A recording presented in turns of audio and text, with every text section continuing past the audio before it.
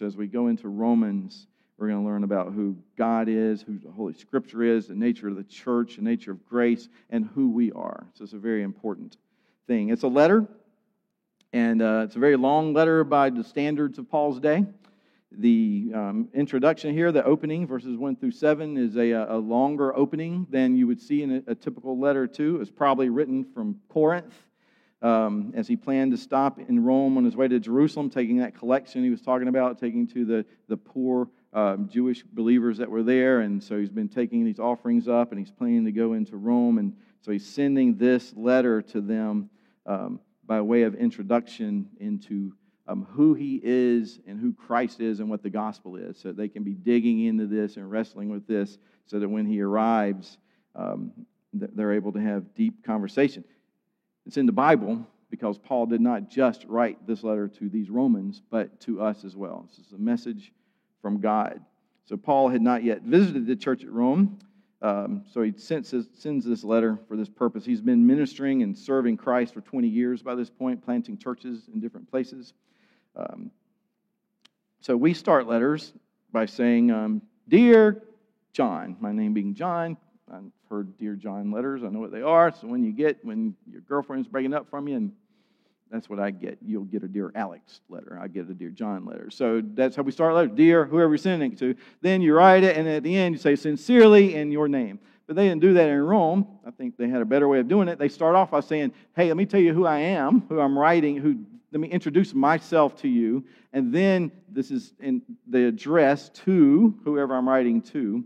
And that's what we see right here at the beginning. So what Paul is doing in these first 7 verses is and I've titled this sermon Identity, because this is what he's doing. He is identifying who he is. He's identifying what the gospel is. He's identifying who Jesus Christ is. And he's identifying who the Romans are.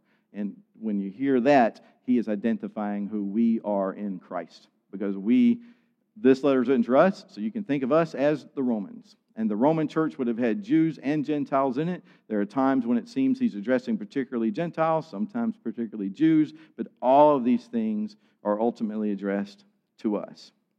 And so when we start looking at our identity, and maybe you're not familiar with the term identity, maybe younger children in here, you don't know the term identity. Andrew, I know you've heard the word identity before, because if you've ever seen a superhero, they tend to have a what?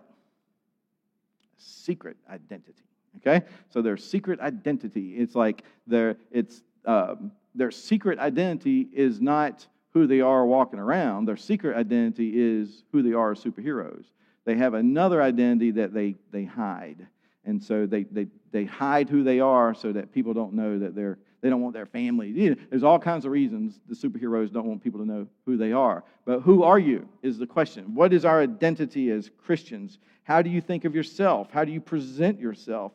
Is it who you really are? So this morning we're going to see this. Who are you really? And it's a very important question, as well as who is Paul really? What about the Scriptures? And what about the gospel? What about Jesus? And Paul hits this in 7 verses. And in seminary, they used to take a section of Scripture and give it to 30 people in the class and say, we're going to all preach this text one after the other, not in the same day, but over time. And they've done that, not with these verses in my class, but a different one. And it's amazing. 30 different sermons on the same text, and more or less all of them being based on the text. So the application that you can get from a text of Scripture is not infinite, but it is vast beyond our understanding at times. But what I want us to see is what I think is the primary purpose for what Paul is writing, is to identify who he is and these others that I've spoken to. So let's read God's Word, and then we'll look into it with the help of the Holy Spirit. Paul, a servant of Christ Jesus, called to be an apostle, set apart for the gospel of God, which he promised beforehand through his prophets in the Holy Scriptures, concerning his Son, who was descended from David according to the flesh, and was declared to be the Son of God in power according to the Spirit of holiness by his resurrection from the dead, Jesus Christ our Lord, through whom we have received grace and apostleship to bring about the obedience of faith for the sake of his name among all the nations, including you who are called to belong to Jesus Christ. End of. Oh, there's a comma there still. To all those in Rome who are loved by God and called to be saints. Grace to you and peace from God our Father and the Lord Jesus Christ. And there's the end of our sentence. Paul is very good at writing lengthy sentences. But if you ever read in the Old Testament, in the original language, they just say "and." If they're talking about something that happens, they're like a child that's just super excited. They're like, and then we went and did this, and then we did that, and then I hit that, and I got this, and then I got this. It's just and. And so Paul, being well-versed in Scriptures, gets everything he wants said out in this sentence. So the first point here is, who is Paul? And it's a very important issue because I tend to shorthand refer to these churches as liberal churches, tend to not believe that we need to listen to Paul, that Paul says some things about the church, about women, about different things because he didn't like women. He was just a product of his culture and these types of things. And so you have to beware when you're in a church to find out whether or not, what do you think of Paul even? It's a good question to ask. Was he inspired by the Spirit or not? But he says here, the first thing he lists is he is a servant of Jesus Christ. Now, your Bible may already have a little footnote indication there. It says, for contextual reading of Greek word doulos, see the preface. That's my footnote. So the Greek word there is doulos. In our Greek class, every class had somebody who was appointed doulos. So it's like, today, who wants to be doulos today? And that was the person that was the slave to the instructor, who if he wanted something, you went and got it. I need paper. Doulos. I want something to drink. Doulos. I need somebody to go ask somebody a question. Doulos. That's what the doulos did. And it was a really good way to remind us of the word doulos. So anytime I see that in Scripture, that's right where my mind goes. And this word means, slave is a good word for it. But the word slave brings up all these negative meanings in our minds, and so they'll use the term bondservant. But it really means is, it's different than a waiter comes to your table. You may treat them like they're your servant, that they're your slave. They are not. They are there to serve you. They deacon you. They are there to minister to you. That's where that word comes from. They're there to help you. You're like a nurse that might come in. The nurse comes in to help you. Now, if you have a servant there with you, that servant belongs to you. That servant does what you tell that servant to do. You should do it with kindness. You should do it with grace and love and mercy and all these things. But they are there for the specific purpose of you are their Lord. You are their master. They belong to you in a real sense, in that they are there for your purposes. What do you need? What do you want? I'm here to do this. And so Paul is saying, I am a doulos of Christ Jesus. That's important. So when he's telling us stuff, we know that what he's saying is, I'm only going to tell you what Jesus told me to say. I'm his servant. This is who I am. This is not about Paul. This is not about anybody else. This is about Christ Jesus. Secondly, he says, called to be an apostle. And I don't like, I know how aggravating it can be to hear somebody get up and start talking about Greek, Hebrew. However, words matter, and this called to be an apostle, in the original language in which Paul wrote, that's an adverb. So this is where Nancy and Stan are hoping that you guys listened in their English classes. So that an adverb, he is a called apostle. A called apostle. And what an apostle is, it literally is one sent forth from another. And it's usually by a special commission. It's kind of like our word missionary. Sometimes missionaries in the Bible are called apostles with little a's, not the title of the office of apostle. A word that has been mentioned in our language that's very similar to apostle, that gives us a lot of the meaning of it, is the word ambassador. So that Paul would say, I am an official ambassador, a called ambassador of Jesus Christ. He's the one who does the calling. And this is the definition I have of ambassador: an official envoy of high rank, appointed by one of higher rank and authority to represent him and conduct business on his behalf. So Paul is not just a messenger, because it can also be translated messenger. Another word that can be translated messenger is angel. So an angel is a messenger, and an apostle is a messenger. The difference between angels and the 12 apostles who were appointed directly by Jesus Christ as his ambassadors is that an angel came with a message from God. And they were supposed to give that message, and that was it. This is what God told me to say. Whereas Paul comes as Christ's representative left behind on earth with the other 11 apostles to be able to say, this is what Jesus Christ says. He represents them in this real way. So that even the keys of the kingdom have been given to him. So all this to say, Paul, as an apostle, as one of these 12 apostles appointed directly by Jesus Christ, has authority in what he says. According to him, so if we're going to believe the Bible, then we have to believe Paul. The Bible, I think it's 1 Peter says of Paul that some of the things that Paul writes are hard to understand. And that encourages us all that if Peter's going to say that, then we can be like, okay, I get it. Some of the things that Paul writes are difficult to understand, and some unstable, unscrupulous people twist it to their destruction, as they do the rest of the Scriptures. So what Peter is doing is classifying Paul's writings in with Holy Scripture. And then there's a section where Paul is writing, and he says, I think it's 2 Timothy, all Scripture is God-breathed and profitable for life and rebuke and teaching, that the man of God may be thoroughly equipped. And so the Bible claims for itself authority. Another book might claim authority. So how do you know the Bible has this kind of authority? And ultimately, it's because of the conviction of the Holy Spirit in our hearts, telling us that this is the Word of God. And if this is the Word of God, then Paul is who he says he is. He is a servant of Jesus Christ. He is a called apostle. He has authority. So if you're going to believe the Scripture, then you cannot have, and if a person says they just believe Paul didn't like women, then what they're saying is you can't believe all the Scripture. You're going to have to pick and choose what you want to believe and what not to believe. And once you start down that track, I don't even know what good the Bible is at that point, because it's all up for grabs. And so we have to be very careful with this. Also, then he says, thirdly, who is Paul? Set apart for the gospel of God.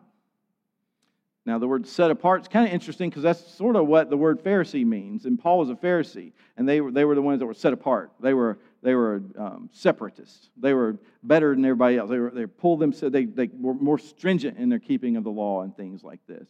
But so Paul is not saying I'm a Pharisee. Now what he's saying is I am set apart, but now I've been set apart for the gospel of God. So in these three descriptive terms of himself, he's letting us know, he's letting the Romans know that I am a servant of Jesus Christ. This is who I'm coming on behalf of. And he called me to be an apostle. And so I do have authority, and I've been set apart for the gospel of God. This is a gospel about God. This is a gospel from God. This is the good news from God. And so now we're going to look at what is the gospel? So when we're talking about these things and we're talking about identity, then we want to know what is the gospel. And so the word gospel can be a noun or a verb. Did you know that? You have the gospel, and then you can gospel people. And the problem with that is it sounds kind of weird. So we don't say we believe the gospel, we believe the good news, and then we evangelize people. And that, gosh, the Greek words. The Greek word behind gospel is euangelon. You, meaning good, angelon, which sounds like what word? If you say angelon, you get it, angel. So it's the good message, the good news. And it is the good news of Jesus Christ. So if you take the word euangelon and you do all this weird stuff to it that people do, you get the evangel, and so you evangelize people. But when you're looking at it in the original language, you just see the euangelon of God, and we're going to euangelo people. We believe in the gospel, and we're going to gospel people. You're going to good news people. What you're doing when you're sharing the good news is you're good newsing them. You want them to hear this powerful word of God. And he says, so what is this? It is what was promised beforehand.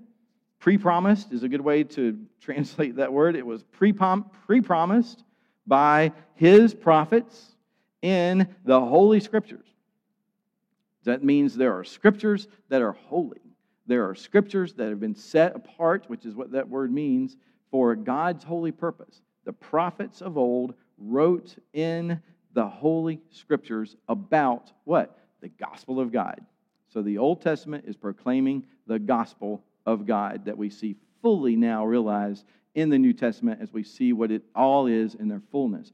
But the Old Testament saints were all saved by faith in the same way we are in the New Testament. The Old Testament looking forward to Christ, and the Old Testament we're looking back in His fullness. But as we look at this good news of God, we realize that this is in the Holy Scriptures.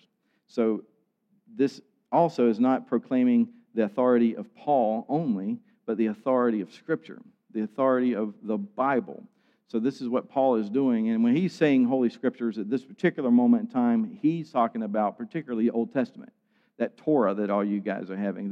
The Old Testament is proclaiming this gospel of God. So the gospel, in the Old Testament sense, this good news, this word, does come from the Old Testament.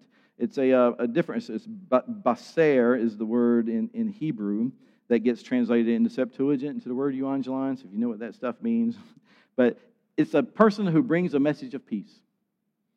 A person who brings a message of shalom is what it is in the Hebrew, where it's not just peace, it's tranquility. It's like your car is purring like a kitten because it's running according to optimal standards, the way it was designed to operate, and everything is running perfectly. So when you have shalom, the world begins to function in exactly the way in which it was originally created. And your heart resonates and is in harmony with these things. And if you've ever experienced moments of shalom, then you have a foretaste of heaven. And even in the Lord's Suppers, we're told tangibly to come to the gospel. This is where he's saying is, I am setting all things right. If you are in me and I am in you, even though you're in the midst of the storm, I am setting all things right. There is this peace that surpasses all understanding. Why would it surpass understanding? Because a normal person might look at your life and go, I don't have a clue as to why you might be peaceful right now. And there are going to be times when they'll look at you as a Christian and say, I completely understand why you're not peaceful right now. Look at everything you have going on. That's when you need the gospel. That's when you need to understand the Lord's Supper. That's when you need to understand these things that God is writing to us, that even though I walk through the valley of the shadow of death, I fear no evil. Why? Because He's with me. You had to preach the gospel to yourself. You had to be able to good news yourself. There's good news. I didn't feel like being here this morning. I actually felt like being here this morning. But you might not feel like being here this morning. You come, you show up, you're not in good news, and then you get people up. I kind of steal this a little bit from a little clip from Alistair Begg that does a good job with this. He says, I'm showing up for church. I don't feel good. I'm in a cranky mood. My kids have been yelling. I didn't get my coffee yet. And then I get up front, and some guy's yelling at me, stand up, clap your hands. I don't feel like clapping my hands. Come on, everybody, let's get it. I don't feel like it. He said, so you begin with a call to worship. This is the worship of God. Jesus Christ died for our sins. God is for you. Okay, wait a second now. I'm getting a little bit of a reason maybe to be happy. And then the gospel's proclaimed, and he starts singing songs about the work of God in the world and all these things. And before you know it, I'm like, yes, okay, I'm with you now, brother. Let's sing, let's pray, let's praise. And then we try to take that back out into the world. But you can't have rose-colored glasses with the gospel. You can't just be somebody who's superficial of all these things. You look with reality at the broken, fallen, cursed, twisted generation, as Paul calls it, amongst who we live. But he says, among whom you shine as lights. So the thing about light is, people are either, I've talked about this before, cockroaches or moths. Cockroaches, turn light on, scatter. Moths, attracted to it.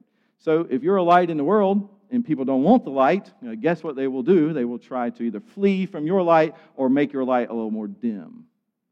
And you have to be careful about that because this is not your gospel. This is not you not trying to...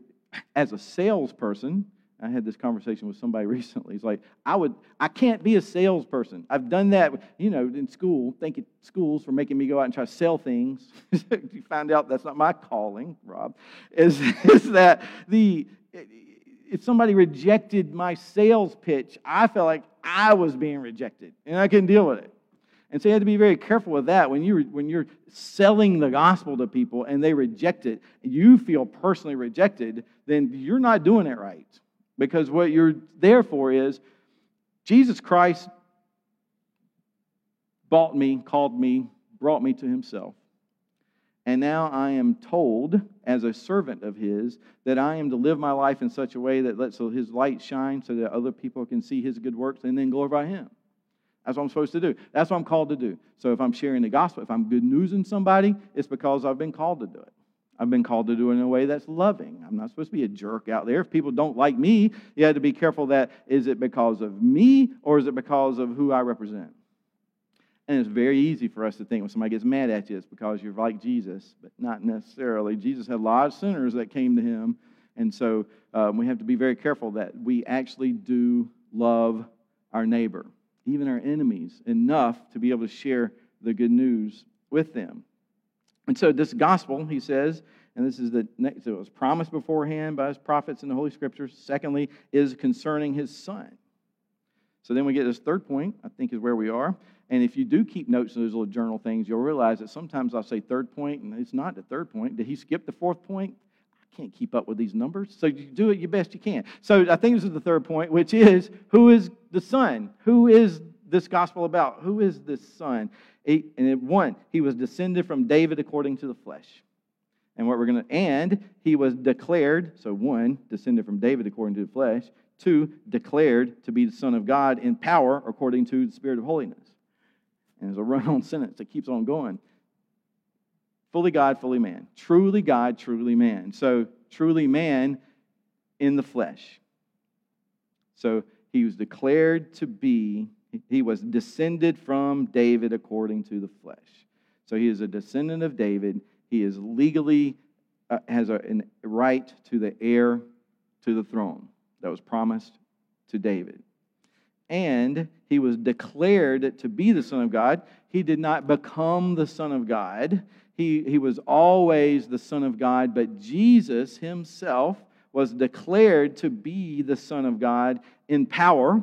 So this could mean, you could put all those words together. He's the Son of God in power. Like it's hyphenate them all. Son of God in power. Or he's saying he was declared to be the Son of God in power.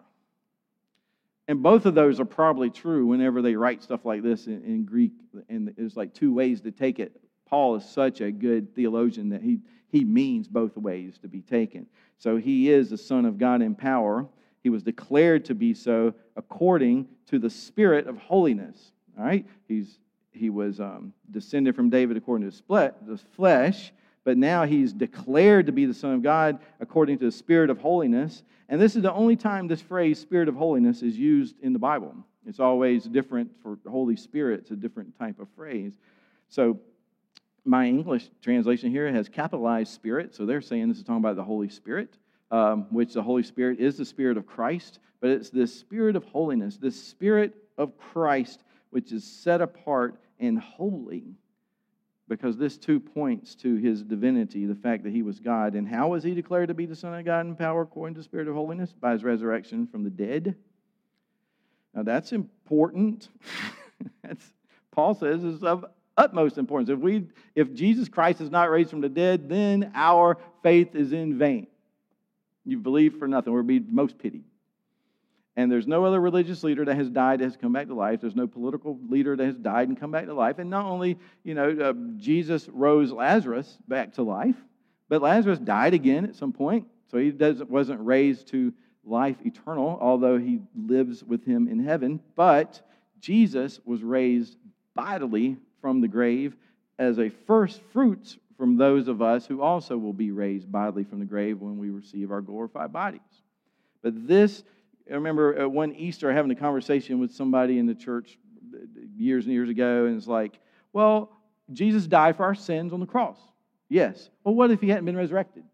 Because the dying for our sins was the important part. Seems like that's the important part. The resurrection is like, well, that's cool, but what was that necessary for our salvation?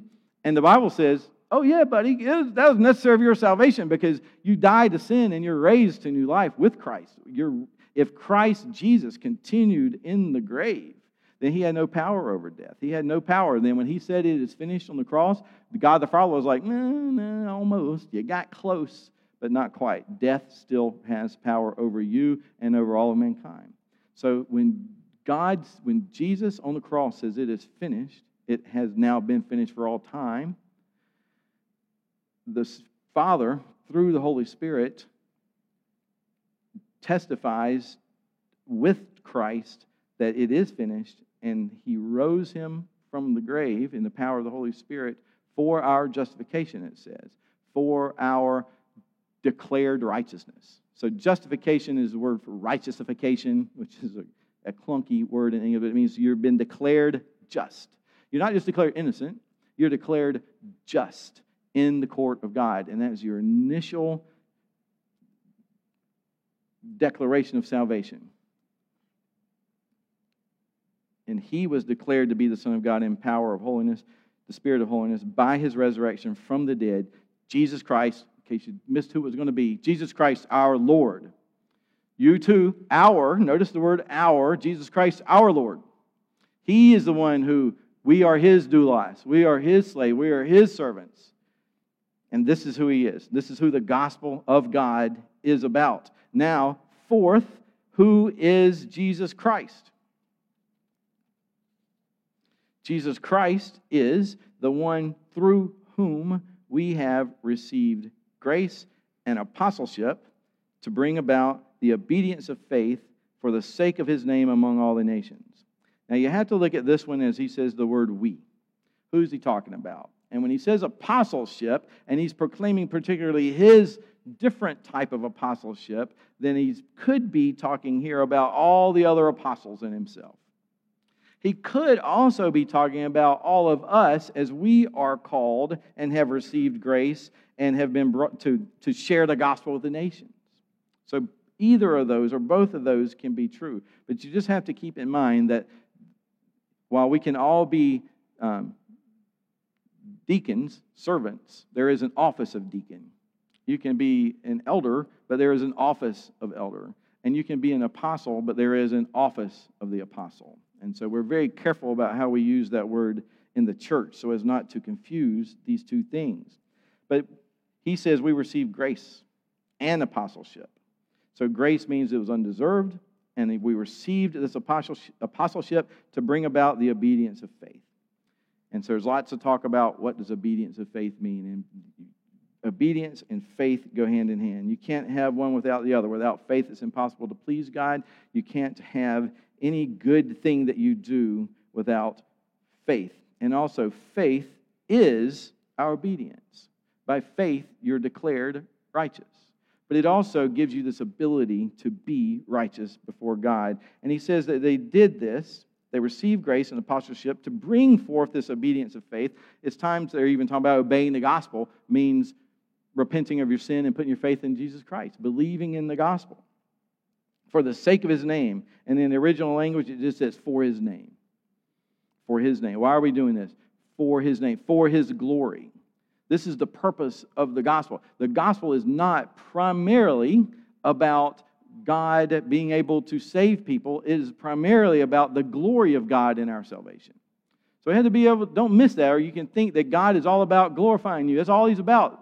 Glorifying you, making sure everything's great for you, making sure everything's, don't think about me. No, God is in the business. God's primary character is glorious, and He wants us to glorify Him. And Jesus Christ it says in Philippians that He died, suffered the death of the cross, and even the death of the cross, so that at the name of Jesus, every tongue shall bow, and every knee shall bow, and tongue confess that Jesus Christ is Lord, to the glory of God the Father. So Paul over and over and over again is saying, this is about God, this is about God, this is about God. I am not man-centric, I am theocentric. I am all about God. I'm all about Jesus Christ. You know whose name I'm making great? Not Paul. I'm not making my name great. I'm not even trying to make your name great. I'm trying to make great the name of Jesus Christ. Because at the name of Jesus Christ, every tongue shall confess. And there's no other name under heaven that by which anybody should be saved. So if we're making much of anything other than Jesus Christ as ultimate good, then you're leading people astray. The gospel is the power of God unto salvation for all who believe. Now when you see this next sentence, He says, including you, which tends to make me think that the we in the previous verse is about himself and the other apostles, because they received grace and apostleship to bring about the obedience of faith for the sake of his name among all the nations, including you, y'all, who are the called of Jesus Christ. And again, this is that he was a called apostle, and we are the called according to Jesus Christ. That's our identity. This is under, who are you? Who am I as a believer? You are one from among the nations, and you are two, the called of Jesus Christ. You're the called. That's one of those words that's used, the called. And then he says, now this is all to those, and this is still under who we are, to those in Rome who are beloved by God. That's that word agape you may be familiar with in Greek, this love, agape tois theou, you're beloved of God. That's who you are. This agape love, this deep love that's fully encompassing in the Greek language. You're beloved. And since I've thought a lot about R.C. Sproul during this, it's like he says, he refers to the church as beloved. Beloved. Now you might think maybe if I called you beloved all the time that I might be saying, hey, I love you. And I may or may not love you to different levels, but I should love you. But God loves you. You're beloved of God. Think about that. You're loved of God. You are loved of God. Maybe you had parents you're trying to date. Did they really love me? Did they? And maybe they love me. They didn't like me. I don't know. But God, He loves you. He likes you. He's had this relationship with you. You're in this relationship. You are loved by Him. You are loved by Him if you're in Christ. And He calls you to Himself. Beloved. So you pray for help. You pray for peace. You pray for something. Why am I going through this? You must be angry at me. I love you. Well, you sure got an odd way of showing it. It's like, hey, stop being so ignorant about the ways of God. You don't know. You don't know what God's doing in the world. All you know is you're called to love Him and serve Him, trust in Him, and know that whatever happens is, and Paul lays out, because you hear the majesty of what he's doing and saying who God is and what the gospel is, and later he's going to say that all things are working together for the good of those who love you and are the called according to His purposes. These things are all working out according to His purposes, not your purpose. Now, your purpose in this life may well be what a lot of the health wealth preachers preach, which is my good pleasure, my check account, my health, all these things, my purposes. Well, because if God loves me, and He's truly loving me because I'm doing a good job, my faith is good, so He's loving me more. Okay, I got it. So now I got all my blessings. So as I see my blessings line up, as I see the shalom happening in my life, okay, I got it. All this wonderful stuff is happening. I must be loved by God. Then when bad things happen, it's like, what did I do wrong? Why is He doing this to me? Why am I in such a state? And your faith just plummets. But you win the lottery, faith goes straight up. You might win the lottery, and that is God's way of chastising you, turning you over to a love of God. Turning you over to a love of money, turning you over to a love of material things. And we've seen how many people have won huge amounts of money and they commit suicide. And you think, that's ridiculous. It's like, yeah, this is what happens when you have another God in my face before me. And God will turn, Psalm 107 talks about these different things that people go through, and then God turns them over to it so that they might now cry out to Him, and then He comes and rescues them. It's like, I hate to use this example too much, but it's like when somebody finds out they have cancer, they find out they have some terrible disease. The good news is the finding out. You didn't know. You have found out. And so this is what we have to recognize, is that at times the bitter providences, the difficulties in life, when things go wrong, not according to my purposes, may be God blessing you in this. He's something new to learn or bear. So what we tend to do with that, we're so messed up. We tend to do with that is, things are going bad, God must be knowing I need to be taught a lesson. Well, things are going good. He knows you. You always need to be taught a lesson. You just get over it. You're never going to get to the point where you're like, I got this. And when things are going good, take my training wheels off, I got it. No. The best thing in the world for somebody that thinks they're out there without training wheels, or out there without God, is for God to take a stick and stick it in your spokes and cause you to go for a tumble. And then you get to say, wait a minute, why did this happen? That's right, we're going to work on your faith a little bit because you got some wrong things you're thinking about it. The way your life goes, you cannot use what happens in your life as a barometer for how much God loves you. You cannot use it as a meter for how well you're doing in the faith. You have to just say, this is something I've been faced with. It is under the providence and sovereign control of God. He loves me. I must trust Him.